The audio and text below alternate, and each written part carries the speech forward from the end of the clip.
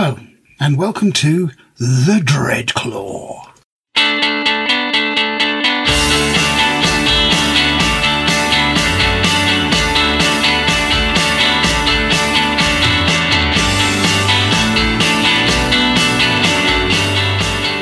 Hello, everybody, and welcome to this episode of The Dreadclaw. So today, we commissioned an emergency Dreadclaw because today was the day of the surprise drop of the Horus Heresy Age of Darkness FAQ and the FAQ for drop pods and a further FAQ around custodies. So tonight, Michael and myself are here. Hello. And what we're going to be doing is we're going to be covering off the stuff in the Age of Darkness and the drop pod FAQs. The custodies one we're going to leave for our very own Lord of Terror, Chris, to return from Dijon, the lovely Paris, and he can give us our comments when he's back in the country. So just to give us a quick run through really of what's changed, what the pair of us think the implications are, because on the face of it, this feels like a seismic change for certain army types. Would you agree, Michael? I definitely would agree. It's a huge change for some armies. I mean, obviously some have disappeared completely. So some choices will have disappeared completely overnight, whereas new ones will be there. So absolutely. So I think without further ado, we'll probably just go through the FAQ page by page, if you like. And what I'll do is we'll look at the original rule and look where it's changed, and then Michael and myself will give us our views of what this does for the game and what that would impact people or benefit people who currently use that particular unit on the board. So the first change on this one. So this is on page 29 of the big rule book. I'm on the page now. They've asked us to add the following line to the end of the first paragraph under the heading Perils of the War. And what it says is that if a vehicle suffers Perils of the War, always experience the psychic backlash result on the Perils of the War table. So I'm not sure what is currently written in there for vehicles. You've got psychic dreadnoughts for Thousand Suns. Yes, you have. So what currently happens? Does it clarify it at all? Or is it? I think it just says that this is what happens. Right. Okay. I don't think it. I think it was kind of just.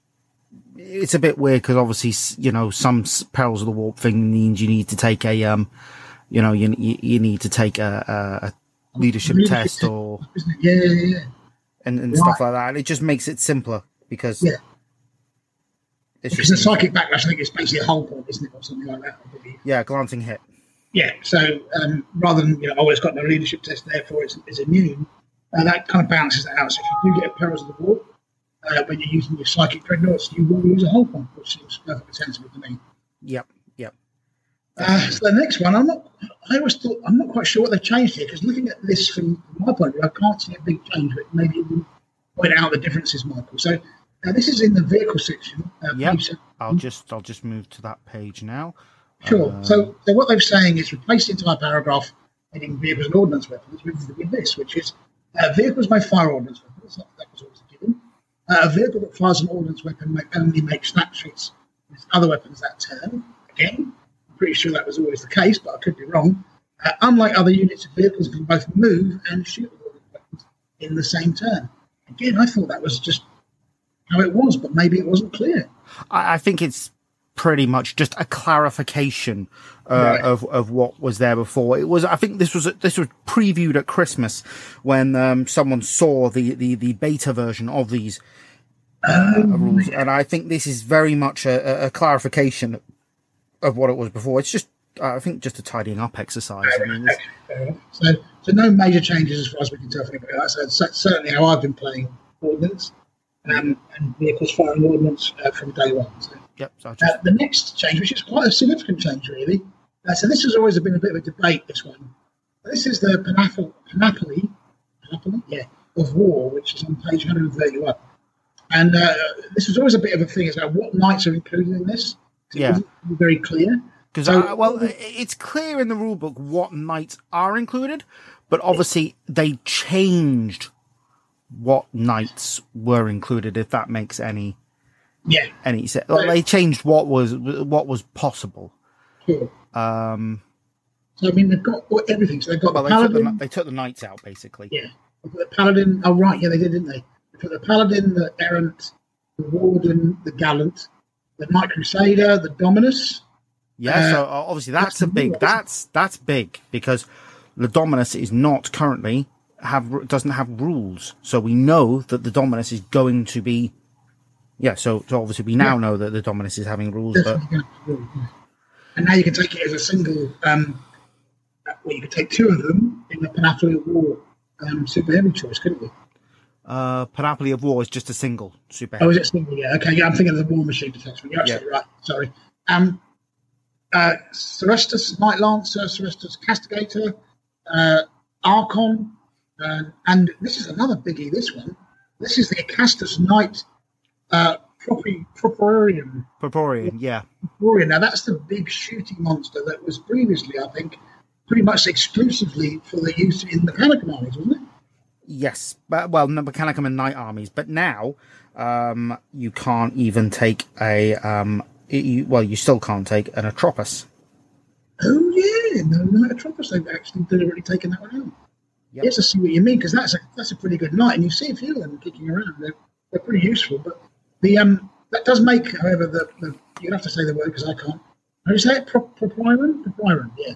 Porphyrion, maybe. Porphyrium, something like that. You know what? We're going to the open day this weekend.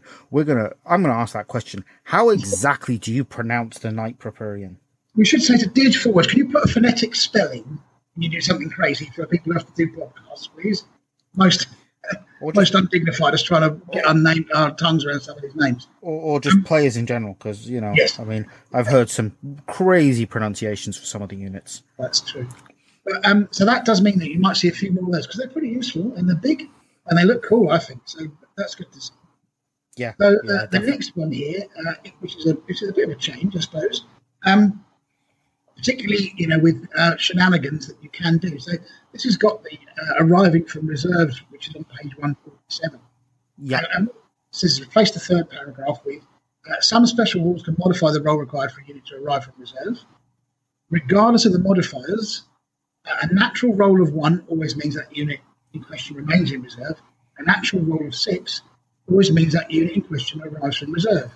So again, with putting minuses or pluses that you potentially could stack up for reserve rolls, that effectively says if you roll a 1, it's not coming on. If you roll a 6, regardless of any modifiers, it's going to come on. Which to me seems, common sense. It does, but common sense usually takes a bit of a bath when it comes to some of these rules, and people have got a tendency to look at them in the best light that suits them. This at least clarifies those points, like you said. Yeah. Lots of clarifications, which seems to be a big thing with this FAQ. And then we got preferred enemy, which I think is actually a pretty... Yeah, this is a big change, isn't it, this one? This is really interesting because what it says here is that they made some changes to that. Significant changes, actually. So, I don't know if you want to talk through this one, Michael? So the rule as it stands for preferred enemy is the rule is presented to preferred enemy X, where X identifies a specific type of foe. If the special foe does not specify type of foe, then everyone is preferred enemy of the unit. A unit that contains at least one model with this special rule rerolls fail to hit and to wound rolls of 1 if attacking its preferred enemy. This applies both to shooting and close combat attacks. What this says here is that if it's a mixed unit that has one or more models with the preferred enemy rule, but is not entirely composed of such models, it still benefits from the effect of preferred enemy for all attacks made against that unit. For example, a model with preferred enemy independent characters may reroll fail to hit and to wound against all of the models in the unit which has been joined by an independent character. Now, I don't know about you, Graham, but that's the way I've always played it. Ever since I came back into the hobby in 5th edition. I don't know whether to be honest, it's never really come up, but I can see where, let's say, for example, you've got a console with the Previan, is it? The one that can take Prevayan, the robots. Yeah. Prevayan. So if you had preferred enemy infantry, for example, and he's the Prevayan's in a squad with monstrous creatures, how does it work? Well, they kind of clarified that to say, actually, if anything's got preferred enemy about anything else in that unit, you can basically use that preferred enemy rule for everything that you're fighting against. Yeah, I have seen the argument both ways, but I've always played it as if there's one in there, Yeah, it's a really interesting one, isn't it? Because I suppose the things like maybe people could argue the toss with things like artillery, where you've got the artillery pieces, but you've also got the guys manning the guns who are infantry. If you have preferred enemy infantry, would you get it? Well, this clarifier clearly says that you would for everything. Yeah. But not that you can attack the guns in close combat anyway, but yeah. But you could do for shooting, so yeah, very good. It's a very again, it's a simple clarification that doesn't change a massive amount, I don't think, but it makes it clear what the intent is.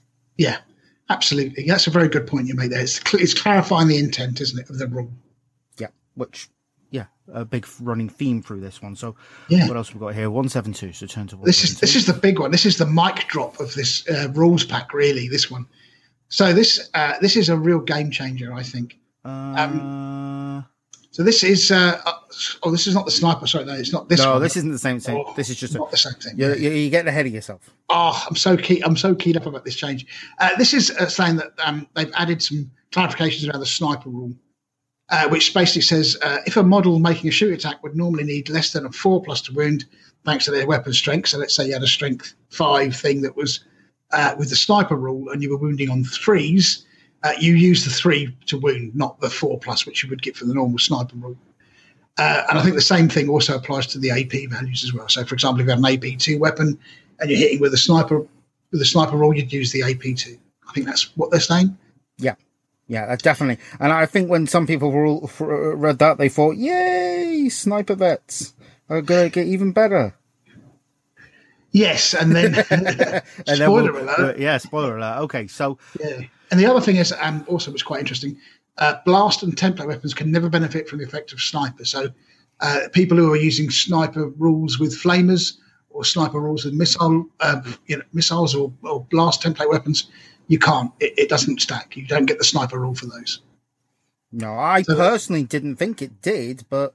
No, I mean, I'm pretty sure this has been answered previously, but I could be wrong. There were people who would swear blind that it did. Wow. Not naming names. No, like I said, I've not come across it personally. Sniper flamers, I'm sure. Actually, I say a lie. I probably have come across it. It just didn't worry me too much at the time because I was probably running Armored Breakthrough. But yeah, I can see why it's a big deal. Yeah, exactly.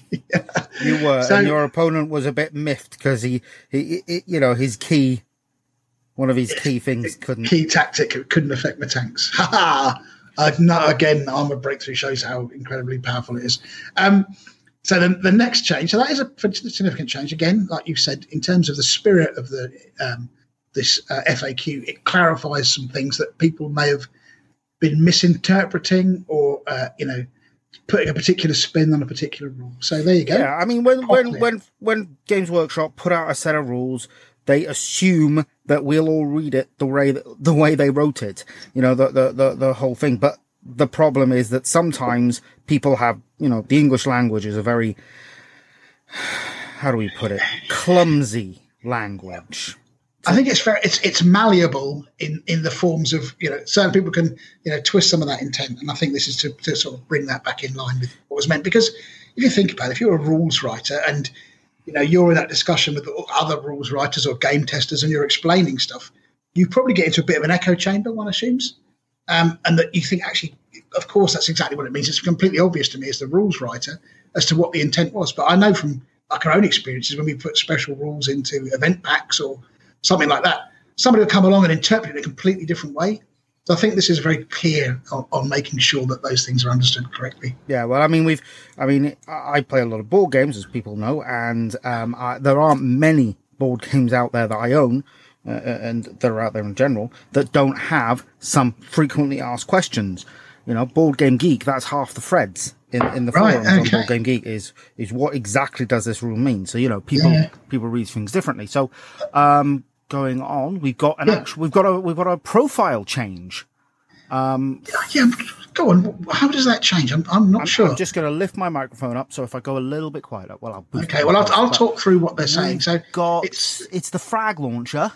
Yes, so this is on the quad frag launcher. It's now, it loses shell shock. Right, I thought that was the case. So, but I don't think it could have been affected by shell shock. I don't think shell shock would have really worked on it. I don't think so. I think it was an overhang from 6th edition, wasn't it, shell shock? So, but yeah, I think they take a pinning test when you got hit by these previously, and they've taken that out now. So the quad launcher brackets frag, 12 inches to 60 inches, strength 5, AP 5, heavy 4, barrage, blast 3. So small blast templates as always, but the thing is the shell shock, which I think was the pinning, has gone.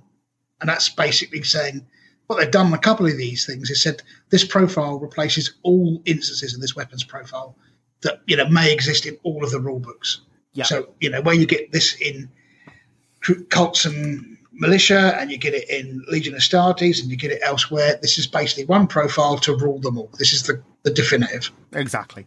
And then we've got another profile change. We've got the Graviton Imploder. Now, the Graviton Imploder has the Graviton Pulse rule in the main rule book. What they've done is they've put the Graviton Implosion rule. Because I think when people found, when it changed, a lot of Mechanicum players are like, oh, it's different. It's not as good anymore. The Imploder is Graviton Implosion rule is instead of rolling to wound normally with this weapon, any model which is hit by the attack with a special rule must roll equal to or under their strength or suffer 1 rule.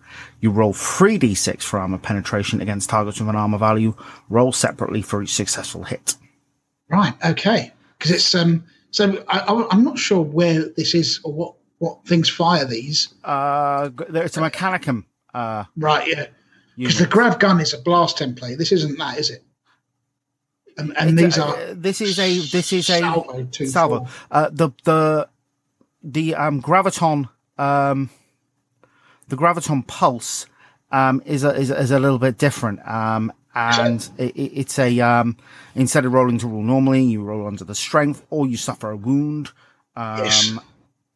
And you leave a blast marker. Whereas and it does haywire, doesn't it? This doesn't do haywire. This has an armor penetration on 3d6. Yeah, but that's pretty powerful, and it returns it to being a powerful grab weapon, Graviton weapon that the Mechanicum, had before. So it's pretty good.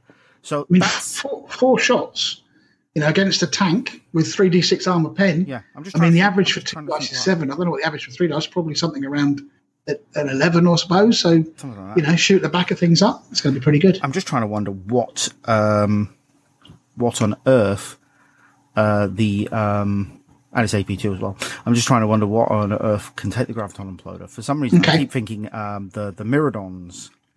Oh yes, yeah. Again with this one, it says wherever you see Graviton Imploder, this is the one truth. Effectively, this is the one that you use from all the books going forward. Yep. Okay. So this is the next one. You just got to give me a moment to open up the book because this obviously this moves into a totally new book because that's the rule book changes made. Yeah. So I've got to go to the army. We're now into the army list. So yeah. So the red army. Yeah, no problem. Yeah, I'm using the electronic book, so it's not flipping. I don't know where my actual books are. So it's page 19, and it's Centurions, isn't it? Yes. I'll read this out, and then you can tell us where the changes are. Okay.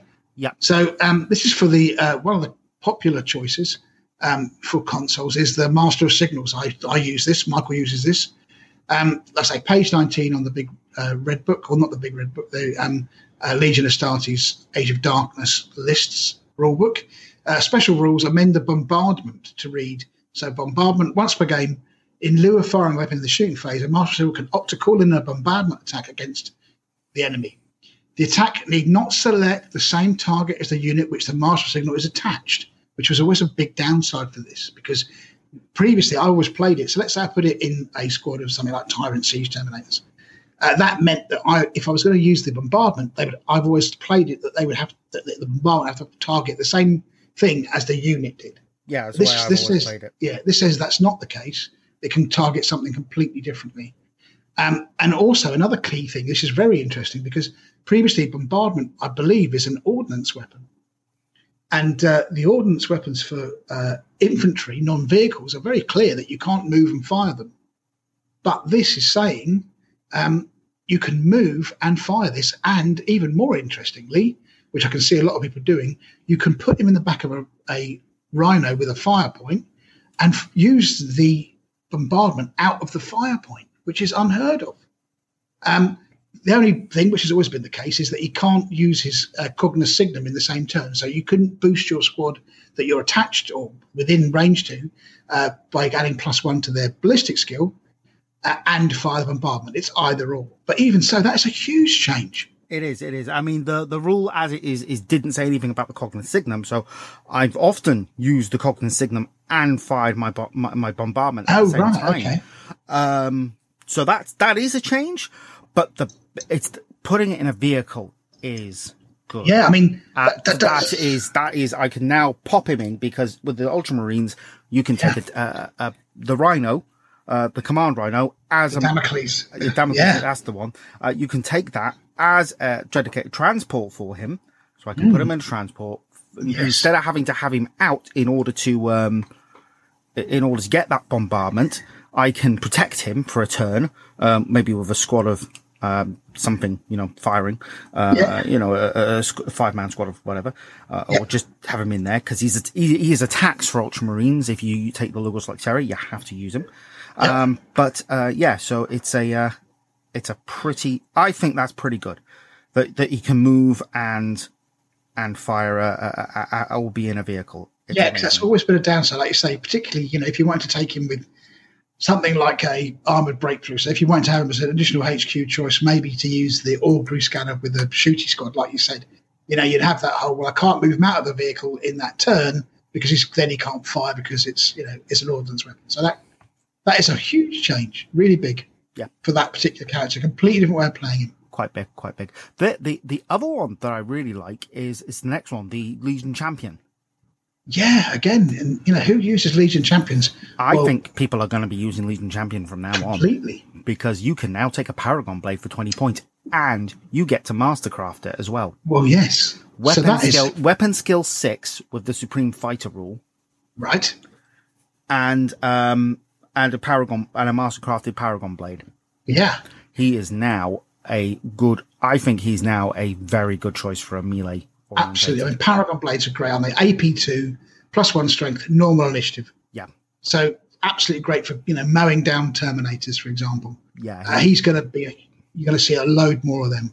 Yeah, I definitely think we'll be seeing a lot more Legion Champions now. I already have 2 made up for each of my Legions, so I'm all right there. But yeah, I can definitely see that. So that's great. Mastercrafted Paragon Blades all round for those. And you will see quite a few more of these. Again, I mean, I think he has to make challenges and things, and I think he probably gets bonuses for being in a challenge. But a great, console killer, I think somebody referred to him as going forward. He will absolutely, anything with a Artificer armor or whatever is going to get chopped to bits by him. Yeah. So very cool. Good to see that they've looked at what units aren't used very often and done something to bring those back in the game. Definitely. And then we're on to the big change, the one that is going to get Mr. Stallard very upset. Okay, what's that one? Veteran tactics are changing. Oh, you've skipped one, my friend. Oh, have I? It's the Legion Chaplain. Yeah. Yes, How have I missed this that? This is another big. It's because we're so keen to talk about this rule. Yeah. It's like let's get on. Let's break some people's hearts. Okay, yeah, Chaplain. Replace their chainswords or combat blade power weapon of Terminator over Crozius Arcanium, which is a power weapon. Type as shown. The Crozius Arcanium is a chaplain symbol of Ossus and may not be replaced by any other weapon. That is really interesting because there's going to be no more chaplains with chain fists, for example. Yeah. It says that you can't, swap out. All you can swap his weapon that he comes with is with a Crozius Arcanium. I have seen people give their chaplains chain fists. Yeah, I mean, you can. You used to be able to, now you can't. So very interesting change, that one, because obviously, the Crozius Arcanium for the best one in the world, strength 6, AP4, because it's like a power maul, I believe. Yeah. It's not a power maul in Heresy. It's whatever the weapon is represented by. So, for example, it could be a power sword, it could be a power maul, or it could be a power axe. Okay, right. So, but it couldn't be a Crozius Arcanium chain fist, one assumes. No. It's a power weapon. Somebody will try that. You know that, don't you? But yes, I see what you're saying. So, spirit of the game, you're right. It's a power weapon of some description. Yeah? Yeah, I always played it as it was a power weapon, but obviously the rule doesn't specifically say it. Now it does. Okay, so the next one, this is going to break a few hearts. A very short statement. So I'll let you read it out, Michael. Yeah, so we've got the marksman veteran tactic in there, which is probably the most popular veteran tactic out there, where your unit gains outflank and sniper, which is really powerful. I've used it. I've got a squad with 2 heavy bolters in it, and I like to give it to marksman, and it's always done me well. Yep. But now it's taken out. Your rule, there's no more marksman. Instead, they've entered in a new veteran tactic called stalkers, and the unit simply gains scout.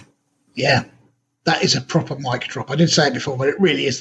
It's just like all these people reading that, who use veterans exclusively for their troop choices are like, damn, I'm going to have to think of something else, because, having those units, and I've had it happen to me so many times, which I'm slightly gleeful about. So my apologies to everybody this affects, but, having a rhino full of, like you say, veterans rock up on the side of the board and then start dishing out, AP2 wounds all over the place just by sheer volume of fire is so depressing. And they're so cheap, and they really are so good that they've almost overshone any other kind of troop choice, except, for your own kind of narrative purposes. Like you with breaches, I use tactical squads. People may use assault squads, but every heresy event I've been to, they've been loads of them, by default. So hopefully we shall see a more variety of troop choices going forward, and a return of the tactical squad unit. I definitely see Pride of the Legion going down in a lot of people's choice for their right of war. Yeah, absolutely. And that's good. That's a good thing, I think, because there was a certain staleness to it. I'm sorry, for people who've used it, but when you come across, you go to a 5-game event over a weekend, and 3 of the armies that you fight are all using the same tactic. It's like, yeah, this is cool, but it would be nice to see something a bit different now and again. So, it's a huge change, I think. And just looking at the old rules for the tactical squad now, 100 points for 5 guys. They've got 2 attacks basic, so you can give them another close combat weapon for next to nothing, 2 points each, plus the sniper. I mean, they were just too good. I think 12 points for another veteran. So another 60 points to make it a 10-man squad. So absolutely knocks the spots off. Sorry, that's that tactical squad. My apologies. Looking at the wrong thing, aren't I? What a doofus. But anyway, no, that is right. That is a veteran tactical squad, yeah. So they were super cheap. So I think, like you say, this has kind of pulled that back in a bit. I mean, they've still got some pretty good rules. I look at the rules and I think, well, if I'm going to take anything for my veteran tactics now, Weapon Masters becomes, a lot more interesting. Yeah, I mean, Machine Killer with combi melters. Yeah. I mean, that's fantastic. Or even missile launchers. Yeah, absolutely. I mean, that basically makes the missile launchers like las cannons, doesn't it? Yeah. Strength 9, not AP2, that does give them the ability to, shoot up Spartans, for example. And with suspensor webs. Yeah. So you're shooting them on the go. I mean, they lose the outflank special rule again, which is a big. Does Scout give you outflank as well? I think it does, doesn't it? It's infiltrate. Infiltrate. No, it's a Scout move. I can't remember. The Scout move. Scout move. Yeah, I'll have to look at the book again. So this is how often I use scouts or anything with a scout.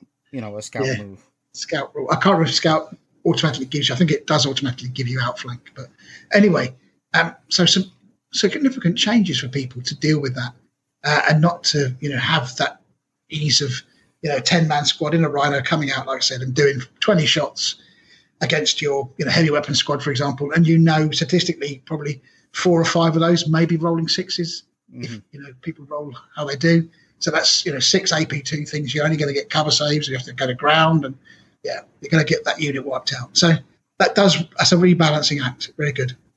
Yeah, I wasn't expecting that, because based on what Anuj was saying in the live game, that it wasn't going to be there wasn't going to be a lot of massive. It was just going to be clarifications. That was probably a huge thing. Yeah, that's not a clarification. That's a change. That's a significant change. Yeah. Okay. So moving on, we've got Implacable Advance under Terminators. That has now just changed. So units with this special rule always count as scoring units in any mission where troops are also counted as scoring units. Right. That's interesting, isn't it? I'm trying to think. Yeah. There are no missions that I'm aware of where troops aren't counted as scoring, but I could be wrong. Maybe that's something they've got in the pipeline. Scouts are always counted as scoring units in missions where troops are counted as scoring units. So it doesn't. Okay. Units with this special rule are always treated. It says squads. It says squads here. So okay, right. I see what you mean. It says squads. So they've changed it to units. So which would be sensible, wouldn't it? Because the squads is a misleading thing that nobody's using. Whereas a unit is quite clear. It's that particular one unit. Yeah. So that's just a clarification, because no doubt someone has said something there. And then we're moving on to Apothecarian detachments, and it's something that we've asked before. For the purposes, it simply says, for the purposes of missions which make use of victory points of killing units, the Apothecarian detachment is not considered to be a separate unit, and a victory point cannot be scored for its destruction, which is, I think, the way that most people have played it. Yeah. So basically, I think the thing was whether so if you have 3 Apothecarians and you split them up into 3 tactical squads, when you kill the tactical squad, do you get a point for each of the tactical squads plus a point for each of the Apothecarians, wasn't it? That's how some people interpreted it. What they're saying there is you just get the point for killing the unit that they're attached to. Yeah, because an Apothecary can never be a separate unit on his own. Yes. He's not like an independent character. He forms part of the unit that you're playing with. It's like the sergeant in a tactical squad, isn't he? Basically, exactly the same. So, an interesting thing, again, another area of intense debate put to bed, which is great news. Yeah, which is pretty. Yeah. Another summary of this. And then we've got on page 33. So I need to move over a page. Dreadnought Talon. It says dedicated transport, a Legion Dreadnought Talon numbering a single Dreadnought. They take a Legion drop pod or Legion Dreadnought drop pod as dedicated transport.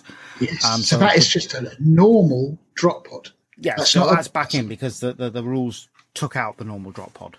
Right. That's a 35-point drop pod. Yes, 35-point drop pod. But this is just purely for your classic box dread, Castellian or whatever they're called. Yeah, Castafarian.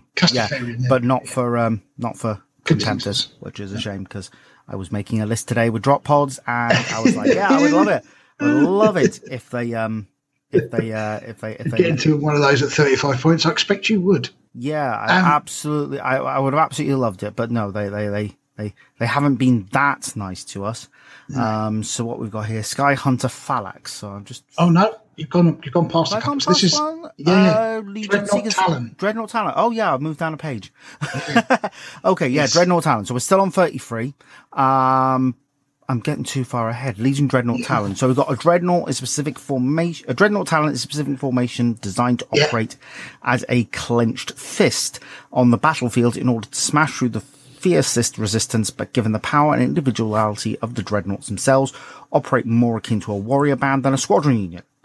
So when first deployed in the battlefield, either at the start of the game or when arriving via reserve later on, the Dreadnoughts and the Talon must be placed within 6 inches of each other, and afterwards are not treated as a vehicle squadron, but operate independently as individual units for the purpose of taking any actions, as well as for determining victory points in missions which make use of victory points for a destroying unit. So if you take a Dreadnought Talon, you score a point for each Dreadnought you destroy, not just the unit in total, which is different. Again, was another, people were like, well, it's a squadron, so therefore, you don't get a point for each, you get 1 point for the squadron, not 1 point for. So if you had a 3-unit Dreadnought Talon of Leviathans, the argument I've had is that, well, actually, that's one victory point for killing 3 of them. Well, killing 3 Leviathan Dreadnoughts is hard graft. I think you deserve 3 victory points, frankly. So,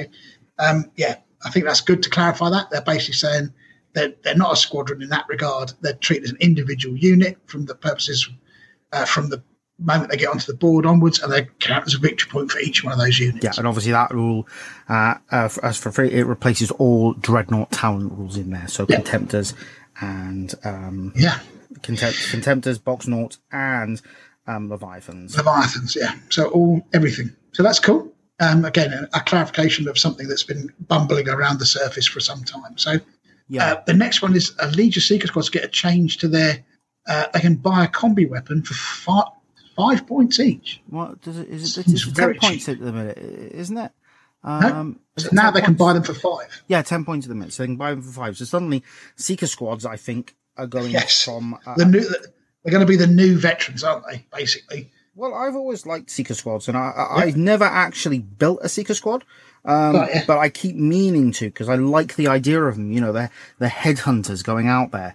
I especially like the idea of them from Space Wolves, but it's, again, when you want to put on combi weapons, which I think is where, I think they look like they're going to really work when using combi weapons. Yeah. It gets very expensive very fast. Yeah, and they were always overshadowed by the veterans, weren't they? Because the veterans could do the same things, just cheaper and more reliably than the Seeker Squad. So I think this is, like say, gives Seeker Squads their time in the sun. They're not quite overshadowed by the shadow of the veteran squads, basically. Yeah, I think we'll be seeing a lot more Seeker Squads, thanks to this little change, because it makes them, it's rebalancing them a lot. It certainly is. I mean, I'm trying to think, do they have, they've got a few special rules themselves, haven't they? The Seekers, I think they've got some sort of sniper-esque ammo, haven't they, or something like that? Yeah, they've got special ammo. They've got specialist ammo. So they've got Kraken, Scorpius, and Tempest bolts for their bolters. And that's right. Yeah. So they're going to definitely come back into fashion, I think, very quickly. What they've got currently, so special issue ammunition, marked for death, impeccable advance of their scoring, and precision shot. So, pretty good. I think a lot of Alpha Legion people use these because of giving them the infiltrate ability, just by default. So special ammunition, like you say, I think the Kraken stuff and what have you is all pretty good. So, not a bad unit at all. So we'll see some more of them. They're a bit more expensive, but we'll definitely see more of them. Yeah, more expensive than the veterans, but now they stand that 5 point drop, and the loss of sniper for the veterans makes them suddenly a lot better. So then now we're on to Rights of War. So let me pull that up. The Right of War. What page is it on? It's on 102. So the rule as it stands for the Skyhunter Phalanx, what we've got here is rapid encirclement. So jet bikes, including those taken as by independent characters, may leave the table in their own movement phase and be placed under ongoing reserves. These units re-enter play using the outflank special rule. Now, I have seen this exploited so that people will bring their unit on from their own board side and then immediately take it off in that turn in order to put it into outflanking ongoing reserves. Oh, right. I see what you mean. Yeah. Okay. So this is basically saying they've got to come in off. The other thing I think I've seen people do, and I could be wrong where this rule's changed, you may need to clarify, is the fact that they can't do this if they're locked in combat. So if they're locked in combat, they can't then just disappear off and go back into reserves. I don't know if they could previously. But, that would be pretty cheeky if they could have done. Well, I don't think they could, but yeah, basically. No, they've got hit and run, haven't they? I'm assuming they must have, I guess so. But hit and run. I'm going to have a look at the bike entry now. I'm pretty sure they've got hit and run, but you know what? It's worth looking at it just so we don't sound like we're complete idiots. Special rules. Legionnaires, deep strike. Yeah. No, I don't think they have hit and run. I thought they did have. Oh, wait a minute. What about the Right of War? Does the Right of War give them? It's the Right of War, probably. Does the Right of War give them hit and run? 102. Because hit and run would be very useful. They could do it. No, it doesn't mention anything about hit and run. So okay. Obviously, well, but obviously there must have been some way of getting them being able to pull out a combat and go into. Otherwise, they wouldn't have put it in there. Yeah. So yeah, very interesting. So again, something to remember. Now, this next one, I really need you to clarify this because I haven't got the books with me, and I looked at it today and thought, hello there, he says, because I love an augury scanner, me. This looks really interesting. So what it says is replace the final sentence under the augury scanner heading with the following. If a unit has at least one model equipped with an augury scanner, all of the ranged weapons in that unit gain the Interceptor special rule. So this is on page 131, Michael. So I don't know if you can quickly find that. I'm on it now. So can you read out the rule as it currently stands? It replace the final sentence of the augury scanner. So if you read the whole thing and then read out what it currently says. This energy scanning device has the effect of alerting the user to a concealed presence or imminent arrival of enemy troops in the vicinity, even if concealed, and can even detect the telltale electrogravitic disruption effect on local space that precedes teleport transfers. Models cannot be deployed using the infiltrate special rule within 18 inches of a model with the augury scanner. Enemy models deployed by deep strike within range can also be attacked by a unit carrying an augury scanner in the shooting phase, as if their rapid fire and heavy weapons, if they have any, have the interceptor special rule. So at the minute it says the rapid fire and heavy weapons, so now it just says all weapons.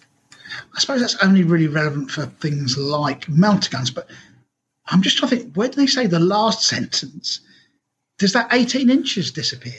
No. The last sentence is enemy models deployed using deep strike in this range, within this range can be attacked by units carrying an augury scanner in the shooting phase as if their rapid fire and heavy weapons, if they have any, have the interceptor special rule. So instead it just becomes if a unit has at least one model equipped with an augury scanner, all of the ranged weapons in that unit gaining interceptor special rule. Right.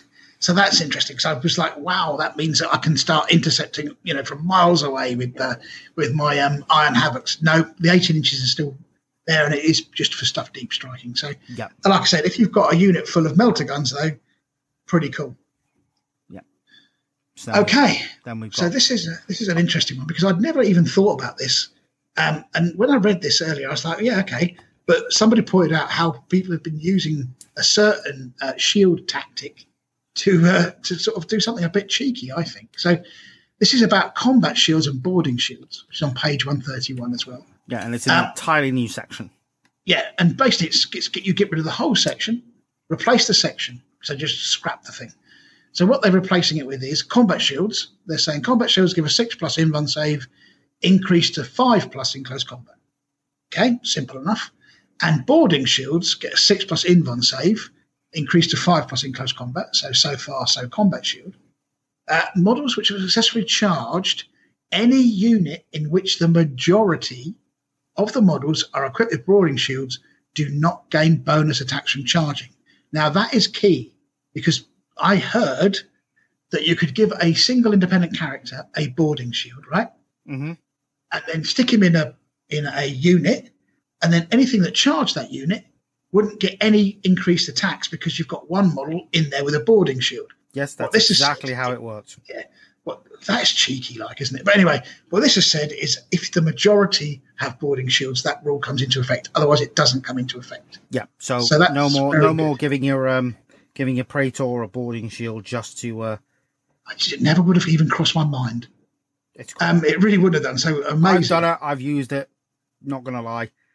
I wouldn't even have considered it. But anyway, but then again, you see, you are the king of the breacher, so you would know how valuable that is. I don't use them, so I'm not familiar with. I've only got 3 squads of breachers.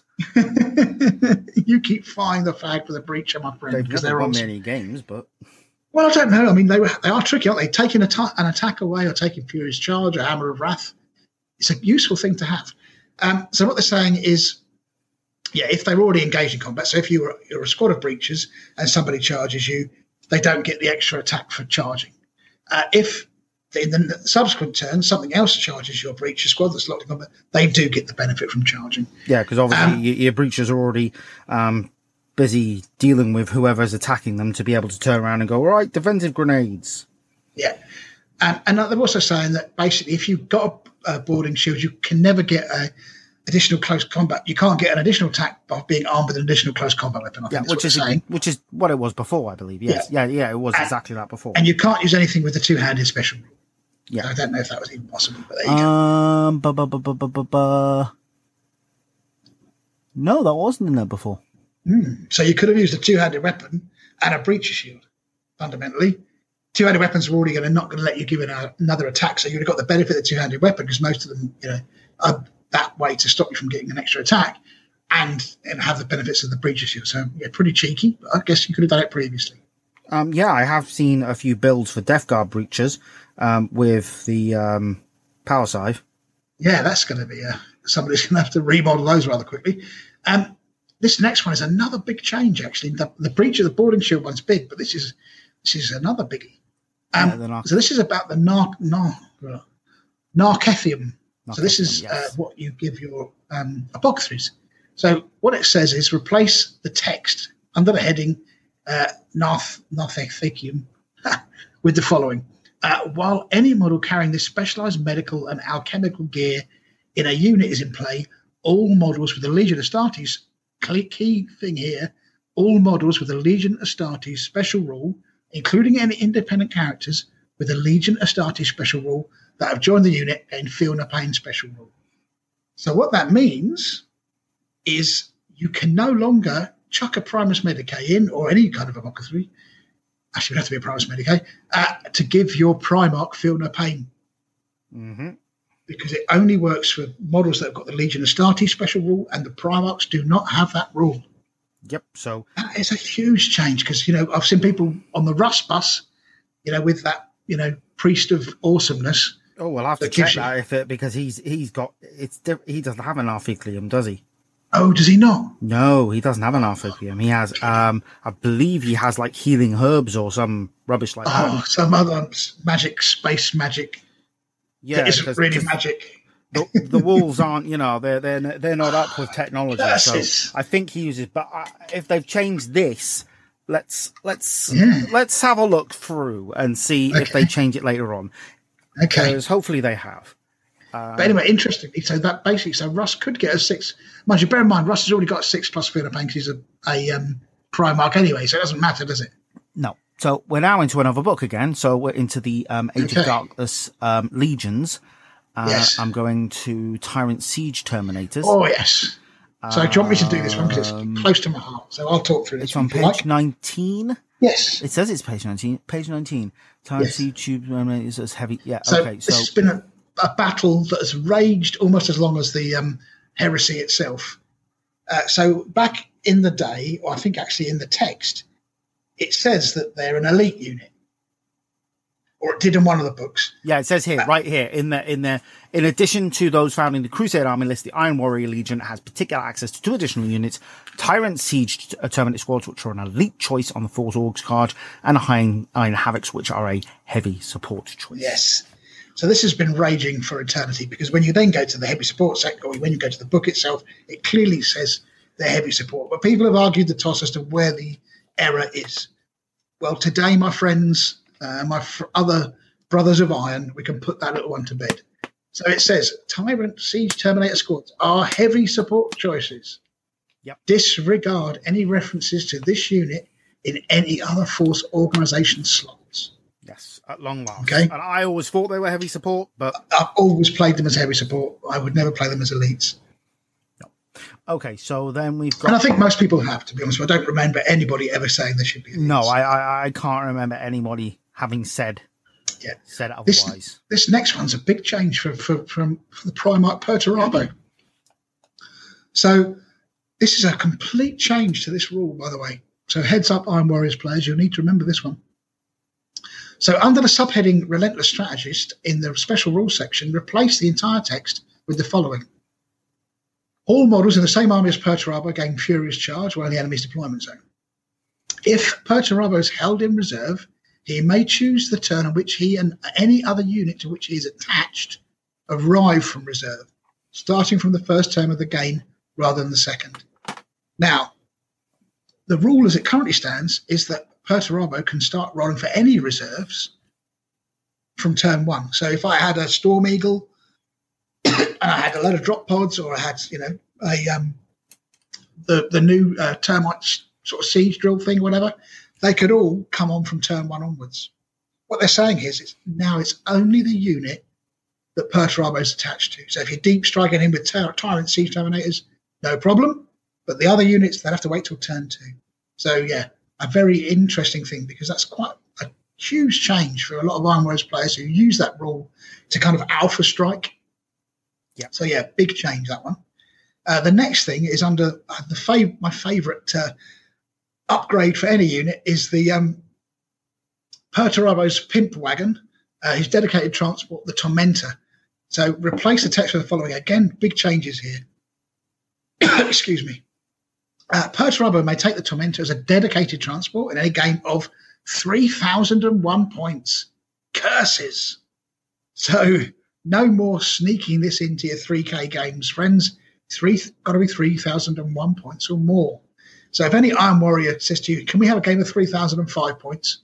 Expect a Tormentor. The Tormentor is a unique Shadow Sword variant, which the Lord of Iron has personally modified. Profile listed below. It doesn't take up a Lords of War choice, which is key. But it's not like having two Lords of War. And its points value does not contribute to Perturabo's points value when determining the Lords of War or the 25% rule. That was never clear. Because obviously, if you look at Perturabo and this tank, it used to be about 1,000 points. So it means you couldn't take it in a game that was less than 4,000 points. What they've said is you discard the cost point in terms of restrictions on 25% for Lords of War. What they've done is they've whacked the points up to 600 points. It was previously 500. Yep. They've been quite clear as to what gear it's got. And again, this is always another raging debate. Can you put side sponsors on these things? Is the only upgrades, Space Marine crew, etc., etc. So what they've done is they've said it's got the Volcano Cannon, which it's already had. It's got a whole mounted Trince Headbutt, which it always had. Now it's put in the side sponsors. So this tank comes with side sponsors. They're not optional. You can't take them off. They have to be on it. Side sponsors with Las Cannon and a twin-linked heavy bolter. Searchlight Smoke Delivers extra armor, obviously. The Tormentor, it's got the Torment special rule, which I'll come on to, and a one Void Shield, which it always had. Can carry 15 models. It's got an access point at the rear, which is the same. Now, the rule change here is not, this is great actually. If the Tormentor fires all of its weapons at a single target, it gains the Tank Hunters and Monster Hunters special rule for those attacks. Oh, Tony. So the Volcano Cannon, if our memory serves, is a 5-inch blast, I think. It's only 5.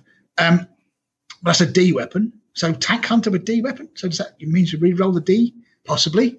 And you get Tank Hunter and Monster Hunter as well. So all of your las cannons and heavy bolters, as well as the D cannon itself, would all be re-rolling wounds against any big robots that you've got that happen to be monstrous creatures. But 600 points is a lot. That's an expensive upgrade, but would be fantastic in a big game with Titans. Definitely. I think. Definitely. It'd be really, really cool. But we'll see a lot less of it on the field now. Do you know when I've run him because it looked cool. You don't really see him very often, but I think now you know that this is a really cool centerpiece for a big 4,000 point game or something crazy. Yeah. So it'd be good to see it. Yeah, like you say, you won't see it on 3,000 point lists anymore. But you will notice no Space Marine crew.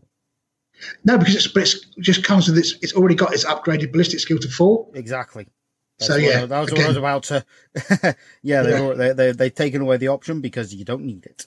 Yeah, so that's really cool. So the next one, you can talk through this while I get a drink. So the next one, we're on to Rogel Dawn. So this is page 35 of the rulebook. So let me just skip ahead to page 35 so we can see exactly what has changed here.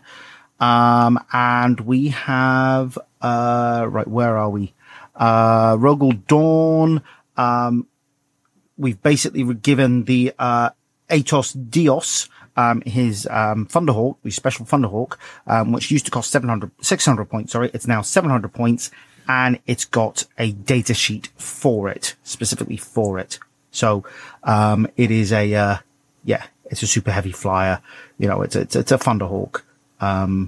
but yeah, it doesn't. It's same as that. It can only be taken in games of 3,001 points, as opposed to 3,000 points. And he's got a profile now, so a bit different. I'm just trying to see, so 6 Hellstrike missiles, heavy, void crafted armor, including the profile. Yeah, so it's got a profile now. It's set. It's a vehicle, so we know what's going on with it there. Yep. So yeah, it's just a clarification again. Then we move on to Night Lords. Legionis Astartes Night Lords rule. The talent for murder rule has changed. Now, we just did this in our episode. So at the moment, it says if a unit or units of models with Legionis Astartes Night Lords special rule outnumber one or more enemy infantry units during the initiative step in which they fight an assault, they gain +1 to hit and to wound. Bulky models count as 2 models and very bulky count as 3 for the purpose of working out when the Night Lords outnumber their victims. And with this one, it now says if they outnumber one or more enemy infantry units during any initiative step in which they fight an assault, they gain +1 to hit and to wound. Bulky models, if any units of Legion... So it's effectively the same units, or it says units instead of units or units of models. It says unit or units of models. Okay, does it also say enemy infantry units? Or does it say units? Enemy infantry units. Yeah, enemy special infantry units, outnumber one or more enemy infantry units. Yeah. Okay. We know all about that from our Night Lords episode. So, so just a clarification. So units of models. I'm just trying to work that out. Okay. What would be a unit of models? Yeah, very weird. Someone is probably going to write in and tell us what that is. And Conrad Cruz gets a slight upgrade. He gets hit and run. You know what? I thought he had that. Clearly not. Yeah, well, he's definitely got it now. And he has, under the subheading, the Nightmare Mantle in the special rules, you replace it with the following text. So it's a raiment of war was a customized officer suit bedecked in grisly trophies of judgment and flayed skin of those whose sins he saw as particularly egregious or noteworthy. It provides a 2+ armor save and a 4+ invuln save. Additionally, on any turn in which he charges, Conrad Kurz can make D3 Hammer of Wrath attacks. So this is, he can make D3 Hammer of Wrath attacks rather than the usual +1 additional attack, which was in the original rules. So instead of having to choose whether he makes an additional single attack or potentially 3 Hammer of Wrath attacks, I see, right, yeah. He now simply gets straight up the D3 Hammer of Wrath attacks and doesn't have to sacrifice that additional attack. Okay, got you. So very cool. So Conrad Kurz has got on a bit of an upgrade here with the hit. The hit and run is useful, isn't it? And like you say, the Nightmare Mantle. I don't know what was his arm. Was it always a 2+, 4+ that he had? 2+, 4+, yeah. Yeah, okay. I think that's basically the same for every Primarch, isn't it? No. Angron's 3+, 4+. Oh yes, you're right. He is, isn't he? Because Yeah. All right. The next rule change we have here is for Spearhead Centurion Castaman Orif, who is a Iron Hands armor battalion subjugator. Oh yeah, subjugator armor battalion, commander of the Iron Hands subjugator armor battalion, and he is a So we've got him here. And his rule has changed under the Spearhead Commander rule. You change the first sentence to at the beginning of the game, Castaman Orif must be assigned to a single vehicle with either the tank or super heavy vehicle type, which has a front armor of at least 13. So at the beginning of the game, it says at the minute here, Castaman Orif must be assigned to a single vehicle or super heavy in his detachment that has both the tank type and has a front armor value of at least 13. Right, so you could have put him in a Rhino for whatever reason. You might want to do that. But yeah, now you can't. Well, it still had to be front armor 13, but it said here it had to be if it wanted to be in a super heavy vehicle, it had to also be a tank. Of course, which you can't do with some of the things haven't got the tank rule, have they? Some of the super heavy tank-esque things. Yes, so now he gets... now he gets a So he's like a tank commander, a bit like I'm trying to think. Master of Armor. What? No, except he can get out. Well, if his vehicle is destroyed. I'm just trying to think. Is it which is the sergeant in the Ultramarines? Ultramarine sergeant. Yeah. Yeah. I know the guy you mean. I can't remember his name. In 40k. Yeah. So he can get out. So okay. All right, and then it's on to your other Legion, Graham. It's the the World Eaters. So this is chain 53. axes. Yeah, chain axes. So let's have a look. So what it's saying now in the FAQ is any model with the Legion Astartes brackets World Eaters special rule, which is equipped with a chain sword or close combat weapon or power weapon, in the case of models with Terminator armor, may replace this with a chain axe for free, so long as this is appropriately represented on the model. And I know from my own experience of trying to get 20 chain axes and bolt pistols together, it's a complete chew-on to try and find this stuff. But anyway, I think what that's saying is there's always what do you do with Terminator armor? So what they're saying is you can change the weapon for a Terminator from what it comes with, which is a power weapon, to a chain axe. I'm trying to think if you would ever want to do that. The +1 strength is pretty useful, but the AP isn't as good. No. But, wow. That might be more useful against, just by you're going to hit more often or you're going to wound more often and force more saves than you would do with just I suppose fluff reasons. Yep, totally for fluff reasons. Yeah. Okay. So what else have we got here? Lorgar. What's on to Lorgar? Yeah. Yeah, this is definitely you, mate. Yeah. So I'll just move on to his page because it's like 100 pages away. I'm not gonna skip through that. I'm gonna go straight on to his I'm gonna go into him in the index. Okay, so Lorgar, we're under the subheading Dark Fortune in the special rules. So Dark Fortune at the minute, it's so you replace the text with the following. So Lorgar has been shadowed by the fates of chaos and chosen as one of their favored sons. As a result, the player may reroll any failed deny the witch rolls for Lorgar. In addition, once per game, Lorgar may elect to force a single enemy model or unit to reroll all rolls of a 5 or 6, both to hit and to wound Lorgar and any unit he's attached to in a given player turn. Note that Lorgar's player may not use this ability to force rerolls against a dedicated transport that he has embarked upon. The use of this power must be declared before the attacking player rolls any dice for attack by the nominated model or unit that turn. So pretty much what this does is basically say you can't do it for a vehicle, because at the minute people were... I've done it again. I've done it. I've said, all right, yep, can't. I'm in the vehicle. I'm forcing you with this. Don't care. So basically, if you had a Spartan, which I'm assuming would be where this would be really, really relevant, what you can do is you can say, if you're shooting me with las cannons, for example, I'm going to make you re-roll all the 6s or the 5s and 6s. So that almost, halves your chances of getting a penetrating hit on the Spartan, doesn't it? Yep. Okay. So, all right. So into the Salamanders, and we've got a rule under the Promethean gift. Amend the bullet point to read: all hand flamers, and heavy flamers used by models with this rule. So that's the Legionis Astartes Salamanders rule. Gain +1 to strength to their listed profile.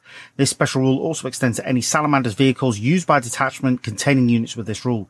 In addition, all enemy flamer attacks are -1 strength when used against models comprised wholly of models with the Legionis Astartes Salamanders rule. Note this benefit is not lost if a unit with this rule is joined by the Primarch Vulcan. Okay. So this basically says that this basically clarifies that Vulcan doesn't affect that. Okay, right. So basically, if Vulcan joins the squad, it's still that benefit, or whatever, is still applicable, because obviously he hasn't got Legion Astartes Salamander special rule, being a Primarch. But that clarifies that if you Primarch's in your squad, you still get the -1 to strength when units in a Salamander's unit when you're being attacked with flame missiles. Yeah. Yeah. Which is just a minor clarification, I think. That's pretty good, I guess. Particularly against those mechanic and actually I think they use Fleshbane anyway, don't they? So it wouldn't make any difference. But anyway. And then we've got an amendment to the Draken scale, so replace the text with the following: Vulcan's armor was a marvel of the Imperium and a famed relic in its own right. Its crowning glory was the skull of the great fire drake, Kessari, mounted upon the Primarch's shoulder, upon which the Legion's symbol was based. The Draken scale provides Vulcan with a 2+ and a save and a 3+ invulnerable save. And it also halves the strength a round down of any flamers, fusion, volkite, melter, or plasma weapons when rolling to wound against Vulcan. So again, it's just a clarification. It just changes there. Before it said melter or plasma weapon used, flamer, fusion, volkite, melter, or plasma weapon used against him. Now it simply clarifies that that's when rolling to wound. Right, I see what you mean. Yeah, I guess it's Vulcan only, so not the squad, just Vulcan. Yeah, and then 114. We've got a Raven Guard infantry under the heading by wing by Talon.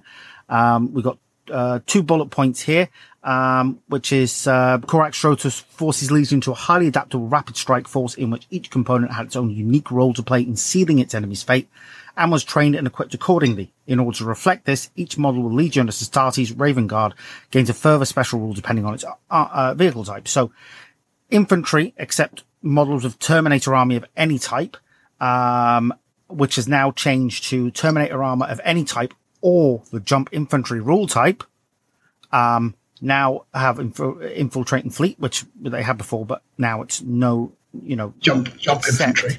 Except jump infantry. And now jump infantry, bikes, and jet bikes, infantry and Terminator armor get Furious Charge. So just clarify that jump infantry don't get it, because I think some people were trying to say, well, jump infantry are still infantry, so they get infiltrate and fleet as well as Furious Charge. Right. Cheeky. So yeah, I have come across that before, not with John. Right. I don't think John knows how to exploit rules like that, and even if he did, he wouldn't. And then for Strike Captain Alavex Morn, under the Bleeding Edge, which is his one of his special rules. It's you add the following at the end of the text. A Strike Captain Alavex Morn enters play in a vehicle with the Drop Pod Assault special rule. His vehicle must arrive in the game on the first turn. He may not enter embarked upon a vehicle with the Subterranean Assault special rule. So no chucking him in your Terex, whatever it's no chucking him in his Terex, and he must come in at the beginning of the game. Right. Okay. Very good. So it's just Yeah, the Subterranean Assault. I think that's one of those things that people thought, oh, nobody thought about that. But actually, there's probably an exploit there, so that's a good one. Okay, now we're moving into another army list, which we'll have a look at quickly. We'll run through these ones really quickly because it's Crusade Imperialis. Yeah, so we've got Crusade Imperialis. So these aren't exactly massive, great big ones. Can I skip to this particular page? No. So yeah, so the first one, Displacer Matrix. I'll talk through this. It just basically says ripping out a whole paragraph and replacing it. So this basically says the Displacer Matrix gives you a 3+ invuln. In addition, the first time a 1 is rolled, you're making an armor save, not invuln, armor save, for a model equipped with the Displacer Matrix. The wound is ignored and the model is immediately removed from play and enters ongoing reserves. The model is then returned to play at the beginning of the controlling player's next turn using Deep Strike. But any Deep Strike mishap occurs, they are destroyed. The model enters ongoing reserves, and this mana on the final game turn is considered destroyed for the purposes of missions, which victory points are scored for the destroying units. So that all seems fair enough. Yeah. Okay. So then we've got for Lord Marshal, I can't pronounce that name. Iritan, I would go with. Iritan Masaid. Masade, I reckon. So Masade. Masade. Yeah. Oh, like a certain Marquis. Marquis de Sade, yeah. Okay, so under the headline Protector of Agathon, you replace the text with the following. So basically, he has the might and industrial power of an entire stellar dominion to call upon to serve his military needs and the wit to employ such resources effectively on the battlefield. So long as he is present on the battlefield the first time any friendly unit other than a dedicated transport, Lord of War choice, or unique unit in the same detachment as him is destroyed, roll a d6. On a roll of a 5 or 6, a new identical unit is placed in ongoing reserves. But it clarifies that it basically says now this can only be used once per game. Oh, right. So previously, was that not the end bit? You could just keep doing that forever? Yes, pretty much.